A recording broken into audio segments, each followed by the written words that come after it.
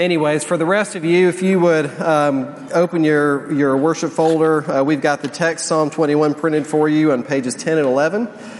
If you would turn your attention to that as we are going through this summer, we're going through each of these Psalms sequentially. So we come to Psalm 21 this morning. And without further ado, I'm going to go ahead and read it, and then I'll pray for us, and we will jump right in.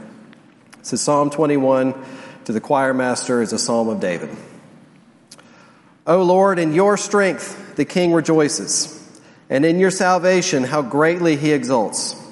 You have given him his heart's desire. You have not withheld the request of his lips. For you meet him with rich blessings. You set a crown of fine gold upon his head. He asked life of you, and you gave it to him, length of days forever and ever. His glory is great through your salvation. Splendor and majesty you bestow on him. For you make him most blessed forever. You make him glad with the joy of your presence. For the king trusts in the Lord, and through the steadfast love of the Most High, he shall not be moved. Your hand will find out all your enemies. Your right hand will find out those who hate you. You will make them as a blazing oven when you appear. The Lord will swallow them up in his wrath, and fire will consume them. You will destroy their descendants from the earth, and their offspring from among the children of man. Though they plan evil against you, though they devise mischief, they will not succeed. For you will put them to flight. You will aim at their faces with your bows. Be exalted, O Lord, in your strength. We will sing and praise your power. This is the word of the Lord. Thanks be to God. Let me pray for us. Your Father, may the words of my mouth and the meditation of all of our hearts be pleasing in your sight this morning. And would you help us to together rejoice abundantly in your strength and blessing. In Christ's name we pray. Amen. I think one of the fun things about these Psalms is that you've probably seen, if we have gone through them, that there are a lot of repetition in them. The same themes keep coming up. A lot of the same language is used in many of the Psalms. But it's really fascinating when you dig down in, and even sometimes in the most subtlest ways, how they set themselves apart from each other, and they each take on their own unique identity, and they're applicable to specific situations. And I'd kind of mentioned this a little bit last week. When we looked at Psalm 20, it was abundantly clear that this was a kind of psalm that the whole community would have said together in a context of worship, particularly before going into battle. It was when there's a day of trouble that is looming, and that there was an anticipation of battle. Then this was a psalm that was uniquely fit in their repertoire of worship to prepare and shape the people's hearts in order to engage in that day of trouble.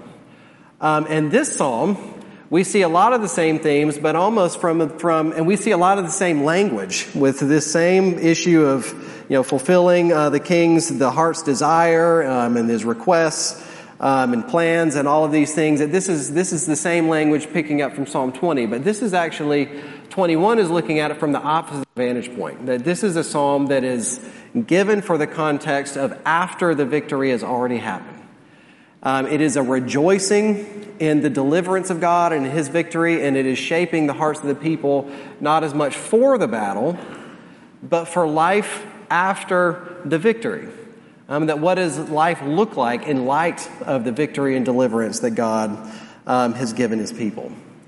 And I think after reflecting on this all week and digging into it and really soaking in the language of this psalm, one thing that really convicted me and jumped out is how easy it is to look to the Lord during the day of trouble, and then afterwards, when the victory has come and the trouble has been relieved, how the impulse to do that kind of wanes over time. And I think we see this very commonly in all kinds of spheres of life. When I was in college, I had a friend who we were trying to record music together that was very bad, and that none of this has survived. But this is back in the day where recording on a computer software was not as widely available as it is now, and you had to get this like a device, like a little 4-track recorder we were looking for to record some of our music. I didn't have one. None of our friends had one. My friends had one. There was a guy I knew who was kind of outside of our friend group. He was a great guy, but very much on the periphery of people that I hung out with. But he, come to find out, had a 4-track recorder. And so, buddy, hey, want to join a band? And he was very useful because we had a need. And then somehow, after we finished our little project, our friendship drifted apart. And it went back to where it used to be. You know this phenomena if you have a truck or if you have a boat. That people want to hang out with you when they have a need of moving something or recreation, and then maybe not so much after the fact. And this is a common thing. I think that this is what this psalm is getting at, is we have this impulse when we need the Lord's deliverance to long for it and to look to Him that He would do it. And then after He does it, then that feeling of need kind of goes away. And then our feeling of communion and need of Him can easily drift away with it. And so what we have here is a psalm, again, for the whole people of God, for us to be formed together around the victory of the Lord in an ongoing way that is to shape our hearts as we engage with it, to continue in an abundant joy of life with God even after the victory and the deliverance that He has given His people. There's 3 points in here that I'm going to make, and they're all in reference to the king. Because what we're going to see, hopefully, as we go through this is that the king is, he's a representative on behalf of the people. He's also an example for the people. That he is leading us in this life. So this is going to be more application-based, that in light of the great victory, and especially this is just expounded when we look at the king in light of the type that Christ is a more full version of the victory that we have been given in Christ, the abundant grace that He has poured out on us, the rich blessings, all of these that we just read about in Ephesians chapter 1, that every spiritual blessing in the heavenly places He has bestowed on His people, that because of this, what does that mean? What implications does that have for life? And there are 3 things. First, we see the king rejoices in the Lord's strength. Second, we're going to see that the king gives no quarter to evil. And third, we're going to see that the king stops his duties to worship. So let's jump in first. In the first point, the king rejoices in the Lord's strength. And if you will look, the very first phrase in here, "O Lord, in your strength, the king rejoices." And before you say, well, that's kind of obvious, you literally took the first phrase and made a point out of it.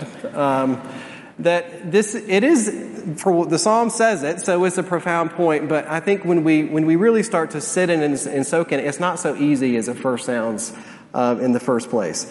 And especially if we remember the context of Psalm 21, and we're looking at this in the context of a battle, what has the king just done? Is that the king has just gotten his military advisors together, has looked at the situation, has made plans, he's put together his army, he has gotten them organized, and they have gone out into battle, and now they have come back victorious.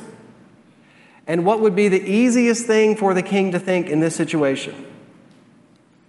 We did a really good job, and we beat those guys because of our might. Especially after the victory, it is so easy to rejoice in our own strength as opposed to the strength of God.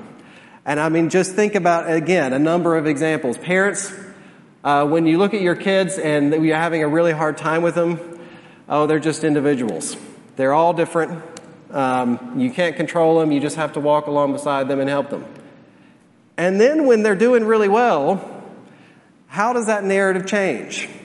Is that then we feel this impulse to give advice to other parents about how their kids can look like our kids. Because it's something to do with us. It can look like the same with churches. Like, when our church is not going well, it's just, things aren't as rosy as that we would like, then we'll say things like, this is just about slow, plodding faithfulness. We're just here to be faithful and do the best we can. And then when things blow up, then what happens? Then you start to give lecture series on how that we can, other churches can copy and do what we can do. It is one of the most human things possible to whenever the burden is not there anymore, to think of ourselves as far more capable than we actually are. And here, what does the king do? Rather than immediately revert in that, rather than let the clouds pass and just bask in what would have been tempting to say, look how capable of a leader I am, look at my plans. He says, "O Lord, in your strength the king rejoices, that there is nothing that I have that has not been given as a great gift from God. Every little piece of goodness that I have has in some way been bestowed based on God's absolute generosity in support of the individual, in support of the whole people of God." This is the posture of what it looks like to truly live in light of the victory of God. And just to add another element to this, what's at stake here? So what's the harm in some ways is if we just naively think that we are better at this than we actually are. Look at the language as we read on through here in these verses, what happens. You have given him the desire of his heart, and you have not withheld the request of his lips. You meet him with rich blessings, and you set a crown of fine gold upon his head. And which is going to set a pattern of going here that, keep in mind what the king had asked for was deliverance from the enemy, was to survive this encounter, to get out of the day of trouble that was there. But look at how God actually answers the king's request. It is like he gives him what he wants, but he also gives him tenfold beyond what the king had actually asked for. Keep going. He said he asked life of you, that he would survive this encounter, and you gave it to him, length of days forever and ever. And in a way that, even at this time, forever and ever, this was often used of kings, but it was kind of viewed as a blessing that of life to the fullest, of all the way to the end, that there would not be a short life, but that it would be a very long, rich life full of blessings. And so this is more than just surviving the moment. It is a longer vision. And of course, almost ironically, how much more is this amplified when we think about this in terms of Christ and the victory that he has given us? That the request, the desire to get out of the day of trouble, due to the unmerited mercy of God, of what he has done for his people, has given beyond tenfold. And I think what is at stake for us is that when we slip into the attitude of that we are more capable than we are, what we do is that we miss the abundance of the blessing that God is always holding on behalf of his people. So this calling to rejoice in the strength of God, it is not just to put his people down so that they feel more humble about themselves. It is actually so that they will have access to so much more than they could ever dream of holding for themselves. And I think that this is something that just permeates the rest of the Bible. When God talks about, we saw this in Ephesians, talks about this life, the over and abundant life that God has given his people through Christ, that is absolutely unmerited, and it is far beyond what we can imagine. In fact, if we read on in Ephesians 1, then Paul prays that we would be able to comprehend the height and the depth. It's almost like it's beyond even our comprehension, that we would need his help to comprehend the great generosity of God. And so I think what we see here is that on our worst days, when we feel the trouble, when we feel that things are not going well, when we feel that the trouble is much bigger than God, what we have is a king. We have Christ. We have the true great king who is given for us as a sign of the deliverance and his commitment that he has given to us. But then even on our good days, it's what we have. We have the same king that is inviting us in not just to engage with the day of trouble, but to look at the life after the victory. To inviting us to more, to inviting us to do a kind of fellowship and a peace and a communion with God himself that will allow our hearts to rejoice far more than they would be able to if we were only thinking about ourselves. And so I think what this calls us to do in our words, in our mind, in our body, when we gather together, we gather in community groups, we gather here, is to speak of this, is to think of this, and to ponder and encourage each other in the great strength and the benevolence of God all the time, so that our hearts might follow suit and they might feel the freedom of that kind of rejoicing. But there's more than joy going on here if we read on further. Almost half of this psalm is dedicated to this more military language. If you get here, starting in verse 8 in particular, we have all of these words about what will happen to God's enemies. And this is what I think is happening here is this, we're leading into the second point that the king gives no quarter to evil. What it's trying to illustrate to us is this effect that God very much cares about justice, is that there will always be threats that are going to come. And in fact, being delivered one time from one day of trouble, it doesn't mean that there are not going to be more coming down the road. We know that there are going to be more. But it's showing in an ongoing way that God's commitment to justice for all people, not just his own people, but also for the sake of the world. That God does not like it when evil triumphs and when the weak and the vulnerable are caught up in those schemes. But he is actually committed to doing something about it. And let me say this before I kind of break this down. There's some debate about these pronouns here, who they're referring to as your hand will find you out, that you will make him as a blazing oven. Most of them, which I kind of take that these are referring to the king, in that in verse 9 we see that the Lord here is spoken of in the third person. It might be speaking to God as it continues. It had already done this earlier. Even in the first section, in verse 7 says the king refers to trust in the Lord, so it refers to him in the third person as well. But I think the effect of this is that either way you take it, that there is a great unity in between what God is doing and what the king is doing. And so we see the king is undertaking, according to the character of God, he is undertaking his duties in an ongoing way in life, mirroring it after God's commitment to love justice and to deliver the weak and the oppressed. But I think this all has two implications for us under this point when coming to the king having a disposition to give no quarter to evil. One is there's an application to those who are actually saying this psalm. If there is a tendency of the people of God after the victory has already happened to slip into kind of a lackadaisicalness or to not look to God for their help, there would certainly also be a tendency to say that maybe following in God's way doesn't matter all that much either.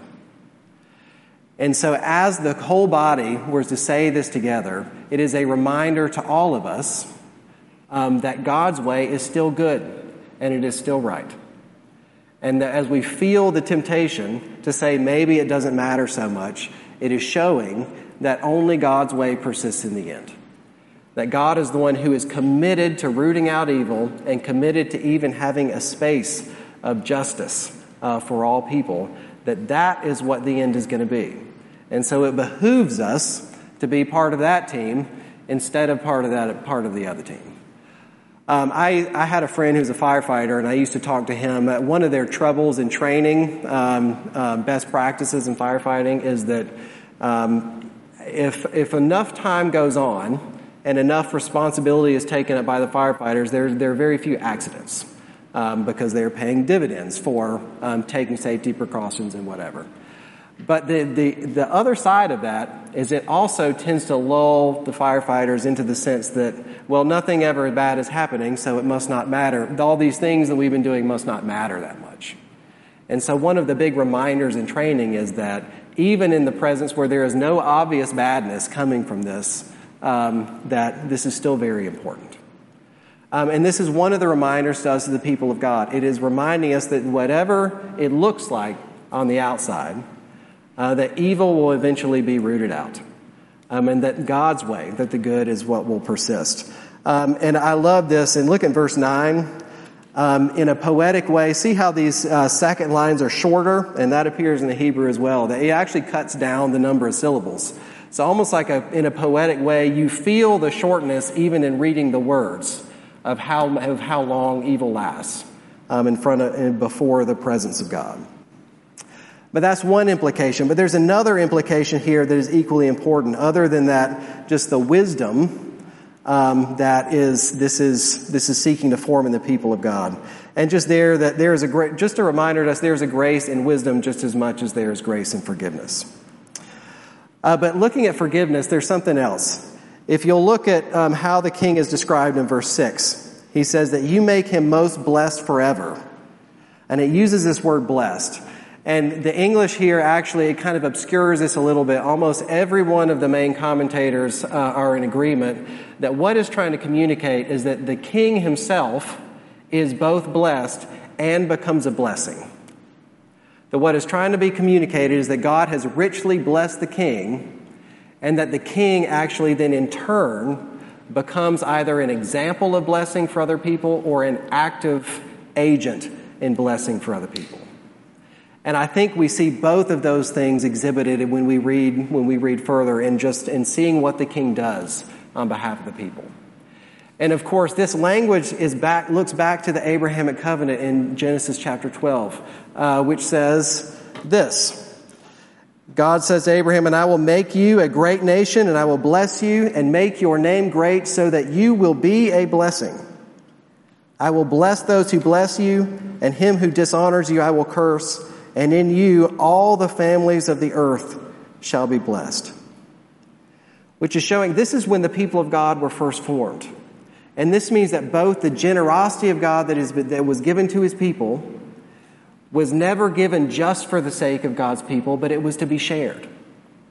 And even the curses that God pronounces here is that they were not just for the sake of keeping some in, some out, some up, and some down. It was actually by instilling a context of blessing for all people in all nations.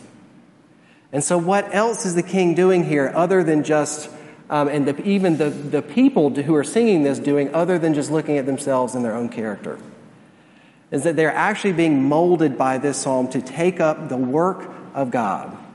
That just as we allow no quarter of evil in our own lives, but that we catch this vision for a community where evil also does not exist.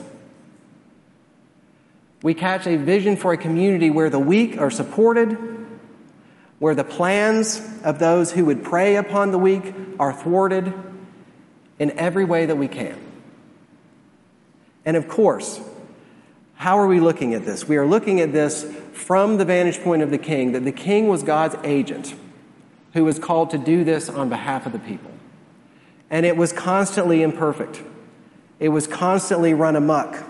And constantly the people of God actually ended up worse than the surrounding nations. And one of God's main concerns, especially again as we look at the prophet, was that not only is there evil in the midst of the people, but God's character is not viewed beyond them. That no one knows of the blessing of God because of the character of his people. And so what has he done? He has sent Christ, who is the true king, who is the one who defends his people, who is the one who saves them even from themselves, even from the evil that is inside. And through his Spirit, he catches the people up that just as we have received this same grace and blessing from him, that we have something that is very, very important to share. And that life in the people of God, it is not just is saved from the absence of the day of trouble. It is certainly that. That God has taken a ragamuffin people and has made them the agents. He's made them the objects of all of his blessing. But this blessing doesn't have the people of God in view only. But it is for the sake of sharing and spreading the name of God all over the place. And how the king did was he was enforcing righteousness and justice in his context in the way that he could. But there are many ways that we have just as much of a way to do this, even in our own lives. I mean, you think about how, you just think about these concepts of justice and mercy being taken up here in our body. One of the main things that we see is access to our social circles. That some of us have a lot of friends, and some of us are connected to a lot of people, and we have resources and whatever, and there are others who don't. And if you have ever moved into a new place, you know exactly what it feels like to be the new people and to not have access. What a great vision for us to take up, of an attitude of sharing our people and our space with those that don't have it. And of course, this extends to the way that we vote. Of course, this extends to the sphere that we have in our jobs of justice and mercy. What this is doing, it is shaping the people of God for a kind of creativity where we long for the space. That we have been given much grace, and we long for the space where the kingdom of God is made visible to all people in all places. What a wonderful calling and what a wonderful gift that we have been given to take up with God. But let me jump to the last point. This verse struck me very much when I was helped to see, I think, what is going on here. This third point, that the king actually stops his duties to worship. Look at verse 13. So all along we've been seeing the people addressing their worship to God. Then we saw the king individually, hand in hand with God in many ways, addressing the issues that were affecting the people. And then look here. Verse 13, it says, "Be exalted, O Lord, in your strength, and we will sing and praise your power." Almost with that word "we," that the king who was up here, who was taking leadership, has stepped back in a way and joined with the rest of the people for one purpose: that God would be exalted in his strength. That the king stepped out of the way and he joined the party of worshipers. And this is very different than what happened in Psalm 20. In Psalm 20, it ended with an empowerment of the king to take up the mantle of battle and to lead courageously. Here, he steps back and he puts his duties aside, having done that, and he joins the congregation and he looks forward to the Lord, who is the source of all grace and all strength, and he worships. And what a powerful thing to leave us all with. Because there's a sense in which worship is a duty of ours. There's something that we have been called to do. It is also one of the greatest gifts that God has given his people. To be fully satisfied in God's gifts and his redemption. To have a heart fully tuned in one place. Not like what my wife says, which is very accurate, with all kinds of tabs open. With attention going in lots of ways. One place. And that is what worship is. Despite all the work we've been given, despite all of the past things, what we have been invited to is a living and a breathing relationship with God himself that consumes every part of our being. And I do think there's a reminder in here to stop. Like, any gardener will tell you how easy it is to work outside and to always notice what needs to be pruned and what needs to be watered, and how easy it is to not take the time to stop and notice and enjoy the garden, what it was there for. It's a very similar principle here, that there is that reminder of Sabbath that is very important for us, but it is not there that is just to give us something new to do. It is there because our heart and our souls need it. And even more than our hearts and our souls need it, that God has given us something to wrap in a totally single direction. He has given us something to totally consume us. And what he wants from us is nothing more than to take part in that gift and to allow our hearts to turn our attention to him in worship. I want to end with this. Kind of an opposite story of the first story.